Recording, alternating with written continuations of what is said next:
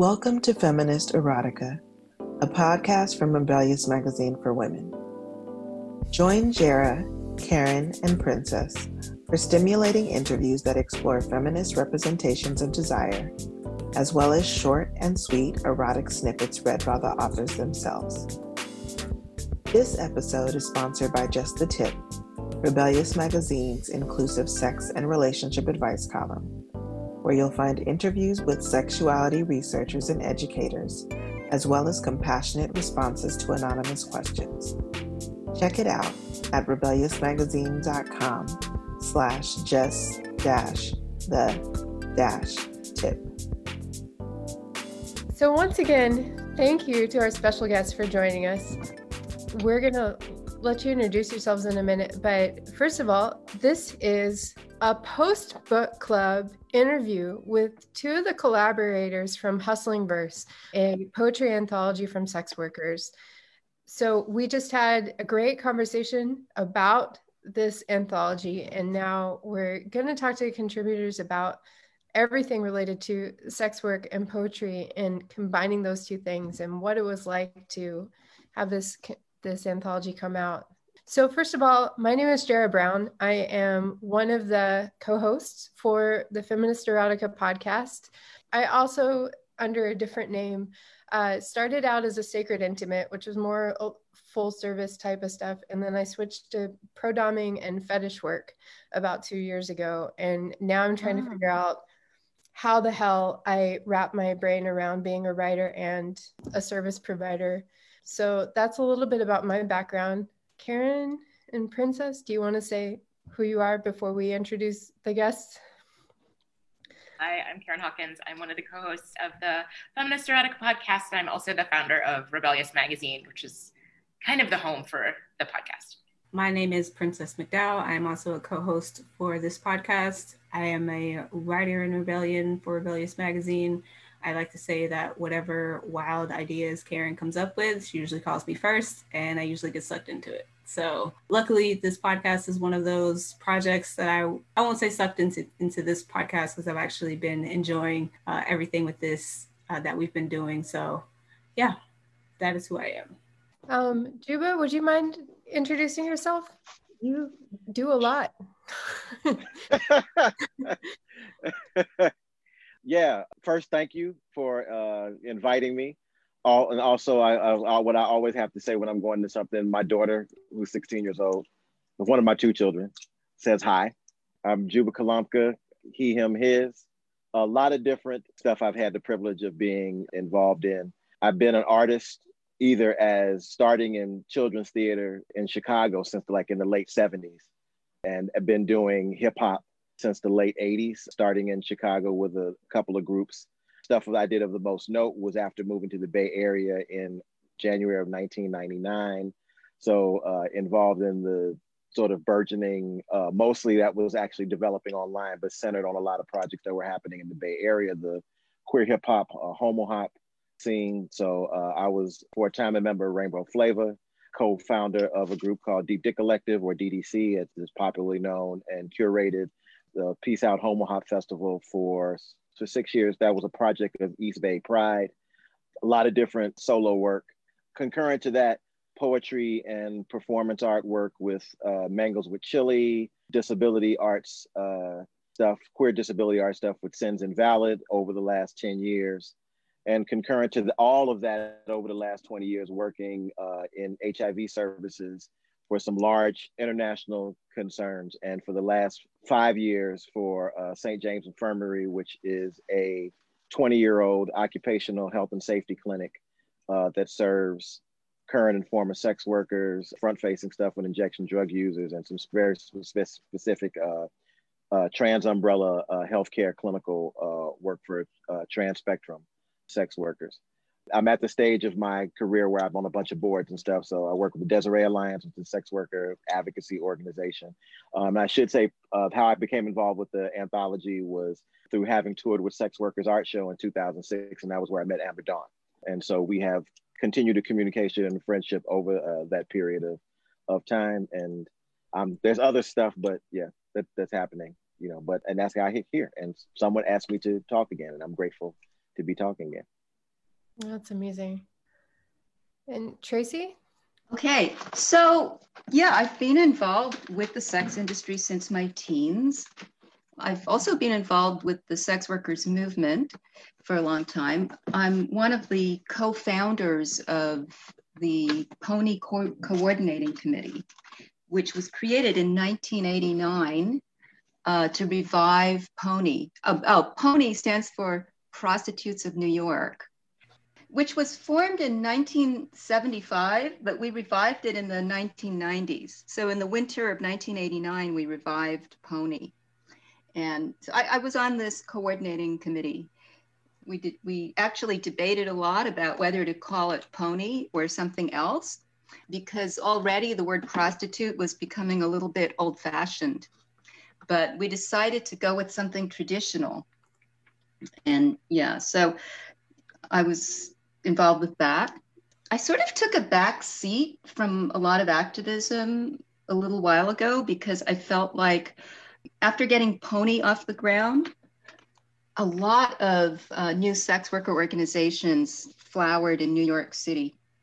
And we actually people started thinking of us as really stuffy and conservative. And I realized, oh, we've actually succeeded in building a movement if they think that we're these like stuffy old bores. We actually still have a little remnant of Pony operating in the background. So that's some of my activism stuff. And I published 3 novels. The first novel is Diary of a Manhattan Call Girl, and it's part of the series. It's a trilogy. It's about a sex worker called Nancy Chan. Right now, I'm doing a radio segment every Sunday night. I talk to Hong Kong morning radio. It's a public radio station called RTHK Radio 3. And every Sunday night, I do that for about 15 minutes. We talk about what's happening in New York. It's helped me get through the COVID-19 quarantine. And then Amber Dawn wrote to me, asked me to contribute something to Hustling Verse. I actually tried to contribute something that was about Melania Trump, a poem I published about Melania Trump. And she asked me for something more experiential. So I ended up submitting a piece that is a little bit autobiographical, I guess.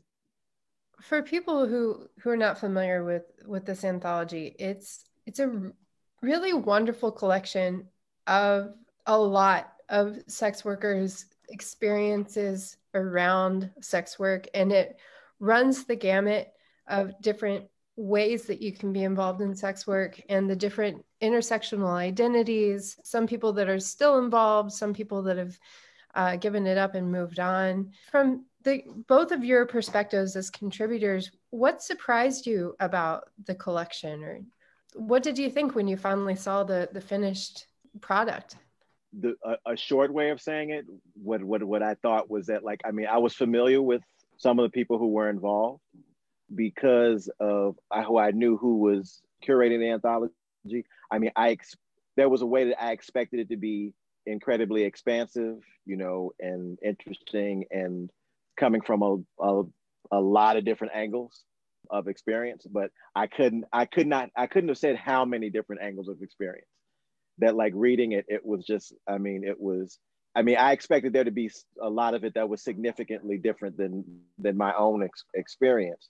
But the drill down that people did on both the personal and the conceptual and identity stuff was something for me that I'm still having to go back and read and reread. And I see something else every time that I pick it up to go back and I pick it up to go back and read. I also feel like a poser because it's so good. It's just an amazing piece of, just an amazing anthology of work. Everybody in it was incredible. And that's from the prose to the, to the narrative stuff, to the shorter pieces, everything was amazing. I'm going to say something a little bit irreverent, maybe. I didn't realize that I was such a cliche.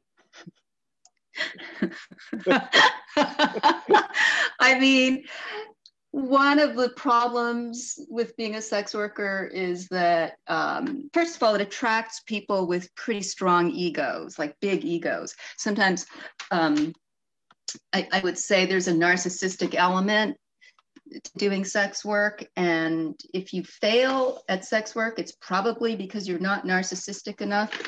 It's part of what gets you through it. It helps you to succeed at it and also to survive difficult things.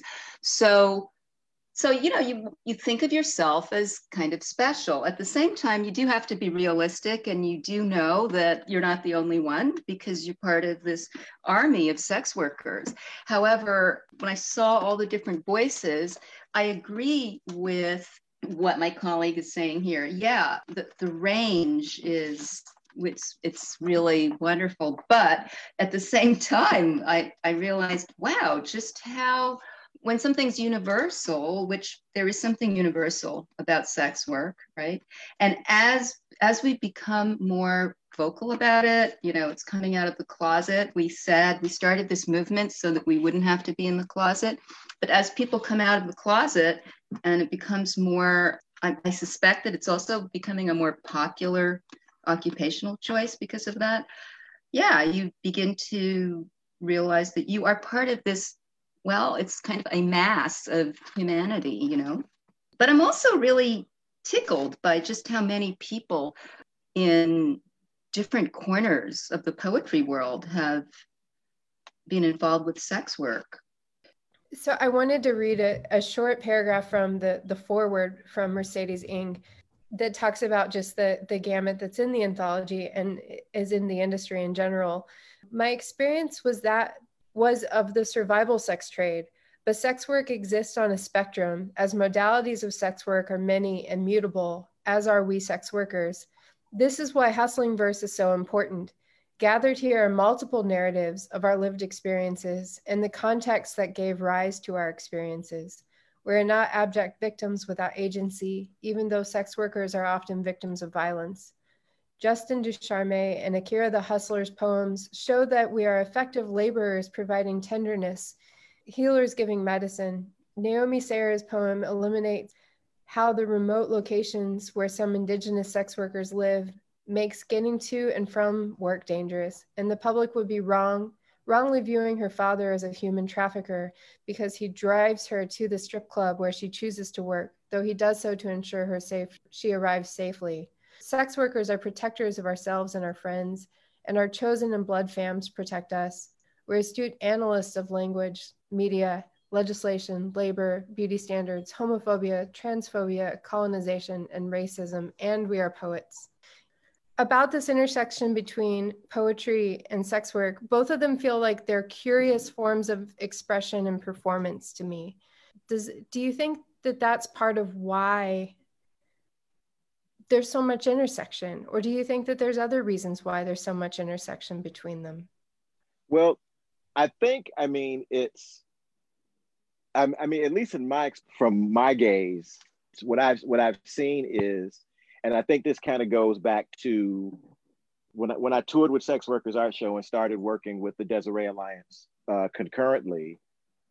I think that what I saw anyway, and like working in a performance show like that had been around for a few years by the time I began participating in it, and then with the people who I met like at a sex worker conference, and then later helping to put together that conference. I don't think it's an unusual intersection in just that people are complicated and people do a bunch of different, things. And if not being related to his career tracks as such, people have lots of different things that they like to do. And I think that poetry, and when anthologies have been created, or readings, or like if you talk about readings that are geared towards sex workers in different like places, it's been about the opportunity to not just to speak to power about the experiences, like the experiences that are detailed in Hustling Verse, but about having them documented too, as well, I think is what that is. It's like if that's in a chapbook, if that's online,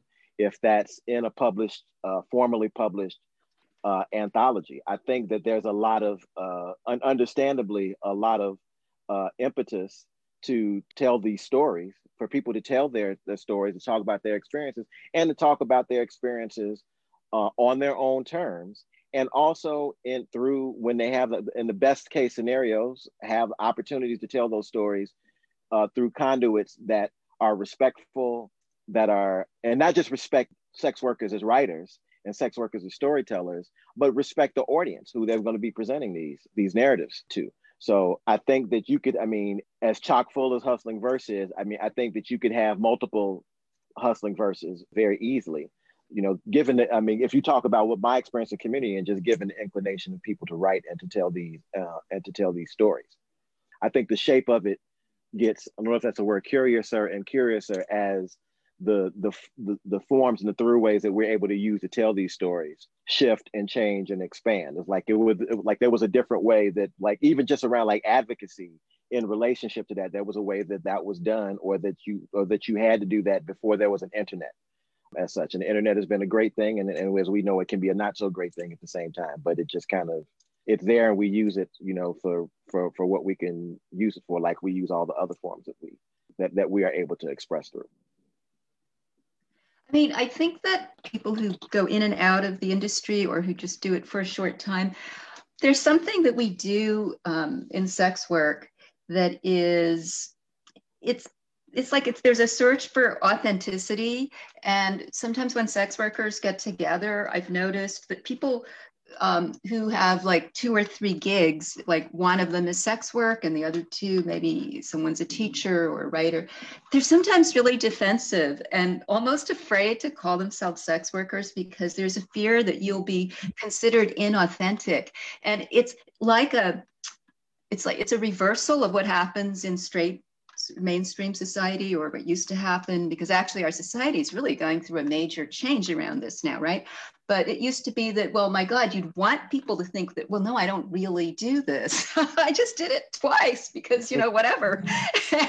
and you'd want straight people to think that you didn't really do it. You were just trying it out, blah, blah, blah. But when you're with sex workers, it's the other way around. And the more gritty and illegal and problematic your experience was, the more authentic it is. And so there's a lot of discomfort around that, I think. And yeah, I've heard people like expressing real insecurity about, like, well, I guess I can't really say that I'm a dancer, even though this person dances, right?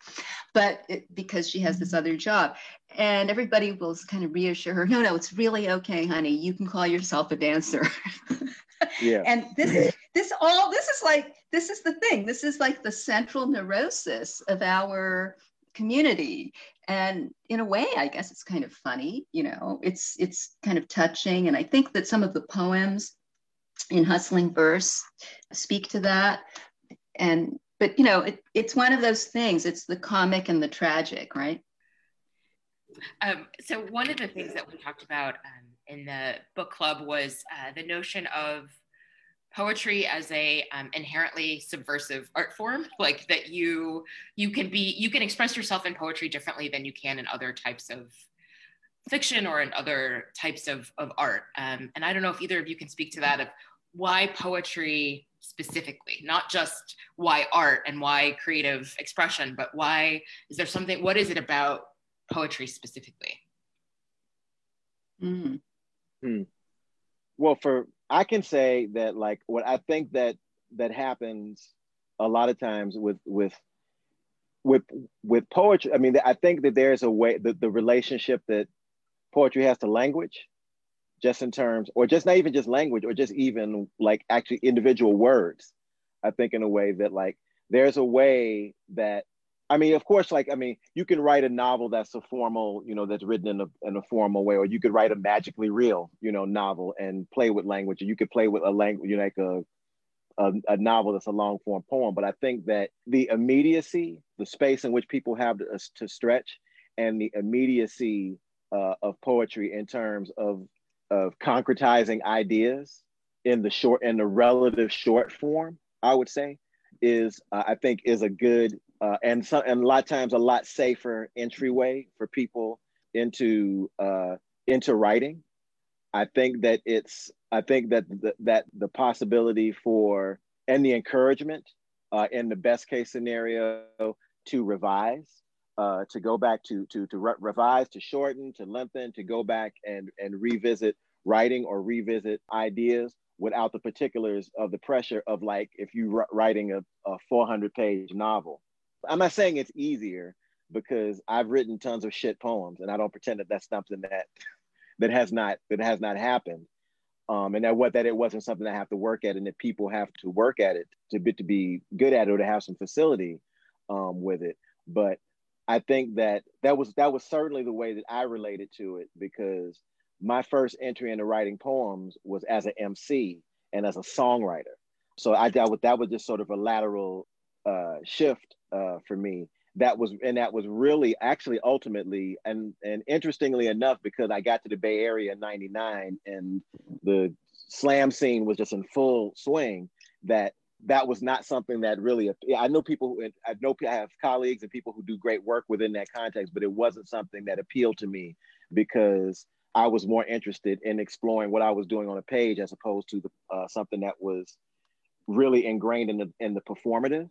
And so it was a practice for my pen game, so to speak, or for my writing in a particular kind of way, that I had that I had time to do in this other kind of way, because I think that's been the appeal of it as well, because of working, and I could sit on my lunch break, if I was working somewhere where I had a lunch break, and like literally jot something on the back of a sandwich wrapper, like sometimes.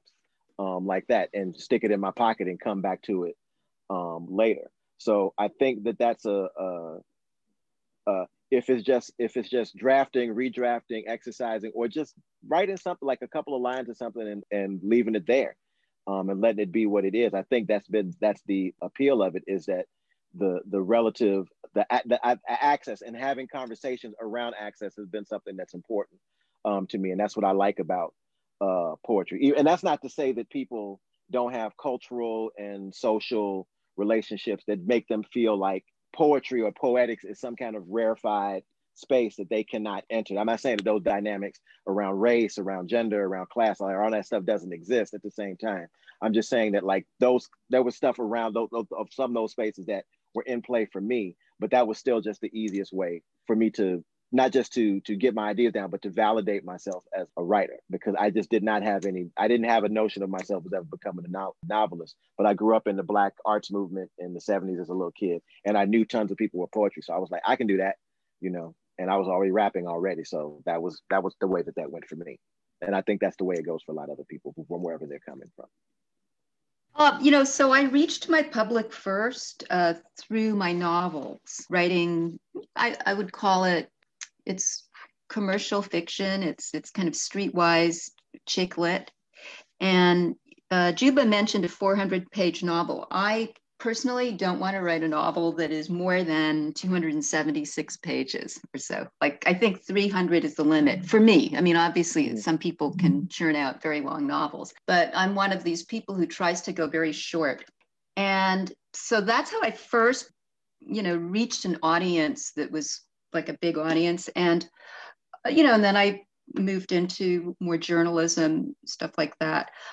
I think what I like about the poetry form is it's a way for me to be a newbie again. It's a way to be very inexperienced and afraid and, deeply insecure and terrified of rejection. And because I'm not saying that every book proposal that I've put out there has been accepted. That, I have dealt with rejection in book publishing, but with poetry, it really is a new game. And I would sometimes tell people who ask me about the writing business, if you love the idea of being, rejected by some bigwig, then in your field, then you have found your craft. Like, I'll never forget the day I was told, this piece just doesn't work for Michael. And it was Michael Kinsley, who's like a big important editor at Slate and all this. And I was just thrilled. I mean, my piece had been trashed by Michael Kinsley, and I took it somewhere else, and I did manage to publish it. But I just felt so important because this bigwig had rejected my piece. And you know, and I feel some of those things, and that was the beginning of my my writing career. And I feel some of those things as a poet. You know, if I get the chance to show something to a highly respected editor, I don't expect them to publish my stuff necessarily, because I'm really new at this. But that's when I began to realize, okay, maybe I really am a poet or should be a poet, because that kind of thing turns me on, you know. So, and a lot, that really is the testing ground. If you can't be thrilled by that aspect of whatever it is that you do, whether it's music or painting or writing, then I think you're probably in the wrong business, because of course you have to deal with that so often. Yes, as a poet who has tried to get things published in journals and everything, absolutely get comfortable with rejection. I have a couple of friends who do a challenge throughout the year to see who can get the most rejections. Right. It's like a race to 100. Yeah. Yeah, isn't it great when it takes them 2 years to reject your piece, because then you know that they really you think, or you hope that they really spent some time considering it. So, and you know, seriously, it gives you a certain humility, and sometimes you need to go back to, you know, you need to experience that. And if you're having success in one area of your craft, perhaps it takes you away from that, you know. Princess had told you before we went live that, you know, a lot of this started really as a podcast exploring what we'll call traditional erotica and sexier romance, you know, just the genres that people read to get off, basically. And we've opened it up to things like this that are explore sex and eroticism and desire in other ways other than just quote unquote guilty pleasure reads. So I'm curious, Tracy, in particular, about like your novels as chiclets are more pleasure reads, and these poems are not. Like, do you think about your audience as you're reading these, and do you think about what you want? How do you think about your audience as you're writing your novels, and what part of your own experiences goes into them? And how different is it to write these poems, which are they more just for you, or are you still thinking about your audience? So, okay, in the novels, there is some kind of an erotic element to the novels, but they're not really written as, I wouldn't call them porn or even soft porn. They're more from the point of view of like what's going on in the mind of somebody who's producing the erotic experience. But I shied away from a certain kind of, you know, debunking. You know, there's a tendency sometimes to people want to debunk the erotic experience that the sex worker is producing. And I feel that it's a little more pastel, a little more nuanced than that. And so sometimes, for example, the characters in my fiction, the working girls, the sex workers, sometimes they are experiencing a kind of pleasure, but it's a very subdued pleasure, because at the same time they're pretending to feel another pleasure. So it's like there are all these different layers. And I think it's really dangerous to write something that is only for yourself. I think that's not a great idea. I mean, you can do that, and, you know, yes, I've been known to do that, but I don't really want to publish things that are that nakedly self-serving. I do always think about the reader. Maybe there are people who can succeed in engaging a reader by ignoring the reader, but I don't feel that this would be me. I don't know. Yeah. Yeah, no, that makes sense. And Juba, I had a question for you. It's a comment and a question. I feel like I I so appreciated the way that you speak to your children in your piece. And I feel like it's something that we don't see, you know, Black fatherhood in general. We could go like a million miles down the road of like how we don't see that enough, right? So I want to say thank you for that. And you're welcome. right? Like, oh, you know, sometimes you read something, you're like, I didn't even know I needed that, but I did. So, and I don't know if you can also speak to like, why was it important to include that? And why was it important to talk about shame and taking that shame away by talking about it? Like, I don't know if you can and speak to that a little bit. Well, yeah, I mean, I think what was important for me to talk about that is because Three Different Streets, that particular poem starts in a context of shame. Like everything that was in that poem was true, like happened. Like all of that happened, like with conversations that I had with my parents and conversations that the pleasure chess party that I'm describing, all of that happened. So it was like what I wanted to talk about was what that looked like for me, like, and with the end point of like, I'm in Oakland in a car with my son talking about like, your dad's a porn actor, coming from a space of like growing up in Afrocentricity and post-Panther kind of Black nationalism, that for better or for worse, like I grew up in an experience of a tremendous amount of respectability politicking, if you will. And having an intellectual understanding of the overcultural forces that sort of engendered that, but at the same time being really frustrated as a kid because, you know, the rhetoric of like, we're free and self-determinate and blah, blah, blah, blah, blah, was really smacking up against this, like, these are the things that we don't talk about. These are the things that, and not even just that these are the things that we don't talk about, but specifically that we don't talk about with regard to sex and sexuality. And for me specifically, things that it was clear to me that women in particular were not supposed to talk about, and how that conversation, and how the shape of those, and watching, like the whole point of putting in the pleasure chess party was the space of like the importance of having this experience of watching a bunch of women push back against, and particularly my mom, push back against those ideas.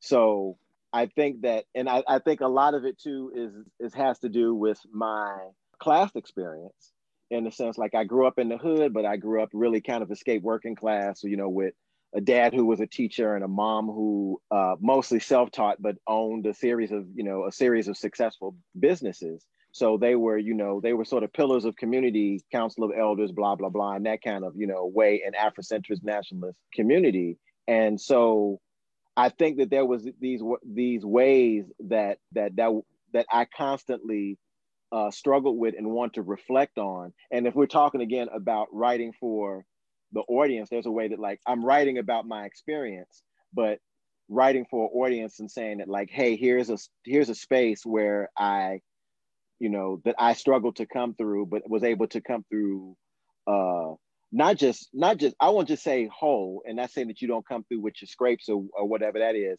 but still with the inclination to be honest, and as honest as possible. And then we have a conversation about age appropriateness and so on and so far, like that. But the idea of there's a space around that I have for myself as a writer and as a person, and that I was able to work and push and find.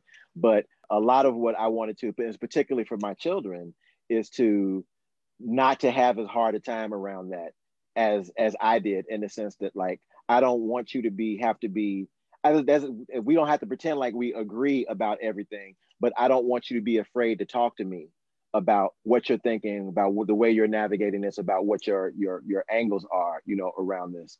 And that hopefully that's been my biggest hope, that my biggest tool is being able to be like, let me create a space where we can be straight up as possible, you know, about that. And that's about whatever the form it ends up being that you're expressing. And I appreciate you saying that, because and when you say that around the idea of like writing for the audience, that wasn't in my idea, that like, you know, I'm the Black father, you know, but that's like, I'm here going, wow, like I'm very pleased that spoke to you, you know, that way, that like, I'm just sitting in and what was I called the black man card that I had at the time, talking to my son about that, and that he received that in the way that he received that in the way that he did, and he understood that the way that he did. So it was also about writing that piece, was that like I felt for once that I got something right for a moment too about that.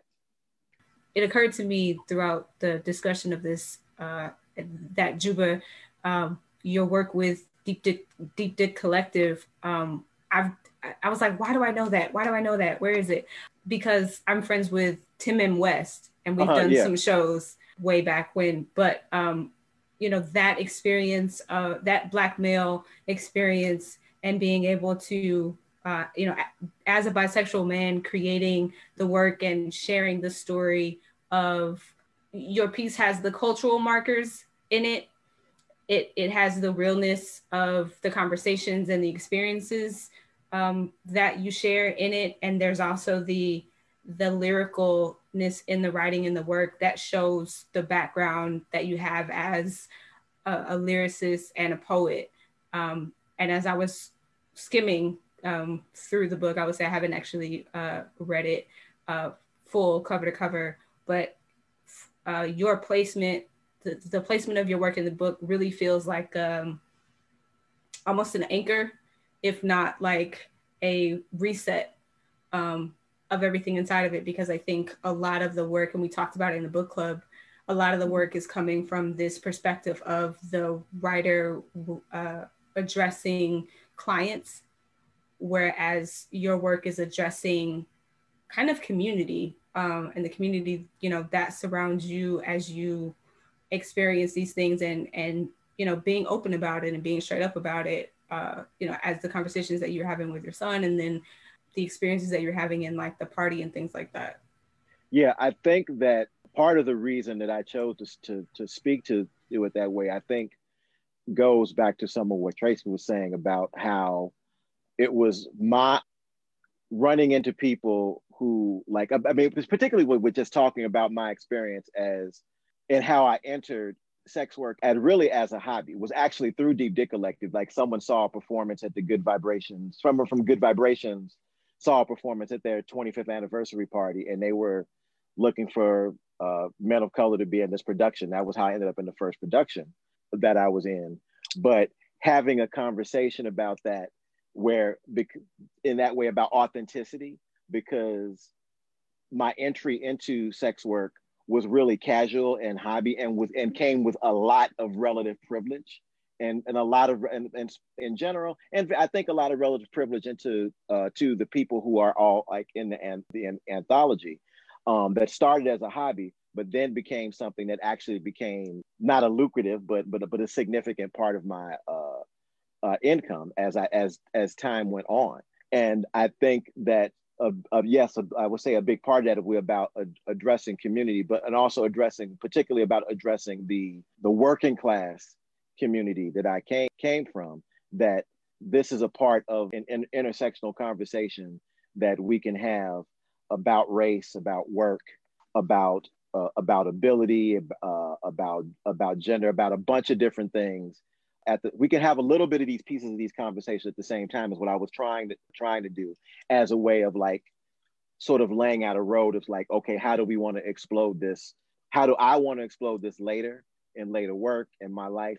And like, what are the questions that hopefully I can, help come up or help people get to their own answers about their own specific experiences that are kind of they're not exactly the same as mine, but kind of similar to mine. So it was important for me. I think that it was important for me to talk about that in a grounded a fashion as possible, given that the experience of direct service with clients has been just a kind of here and there thing for me. It wasn't a front line of work for me.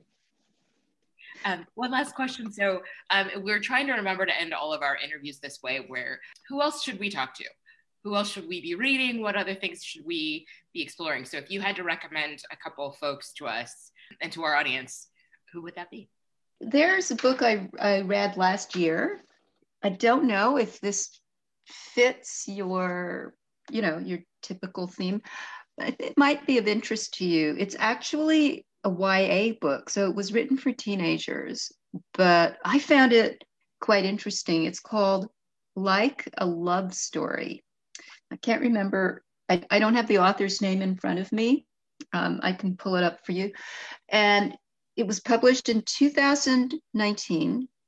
And what's kind of fun about it, it's a book for teenagers. It's YA fiction, and it takes place in the late 1980s during the kind of heyday of ACT UP, when the AIDS Coalition to Unleash Power was being formed. And so it's kind of historical fiction, right? It's about teenagers who join ACT UP and get involved with, with the AIDS community.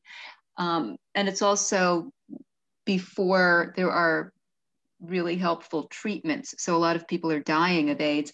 It's quite an interesting look at that scene and at gay life during that period.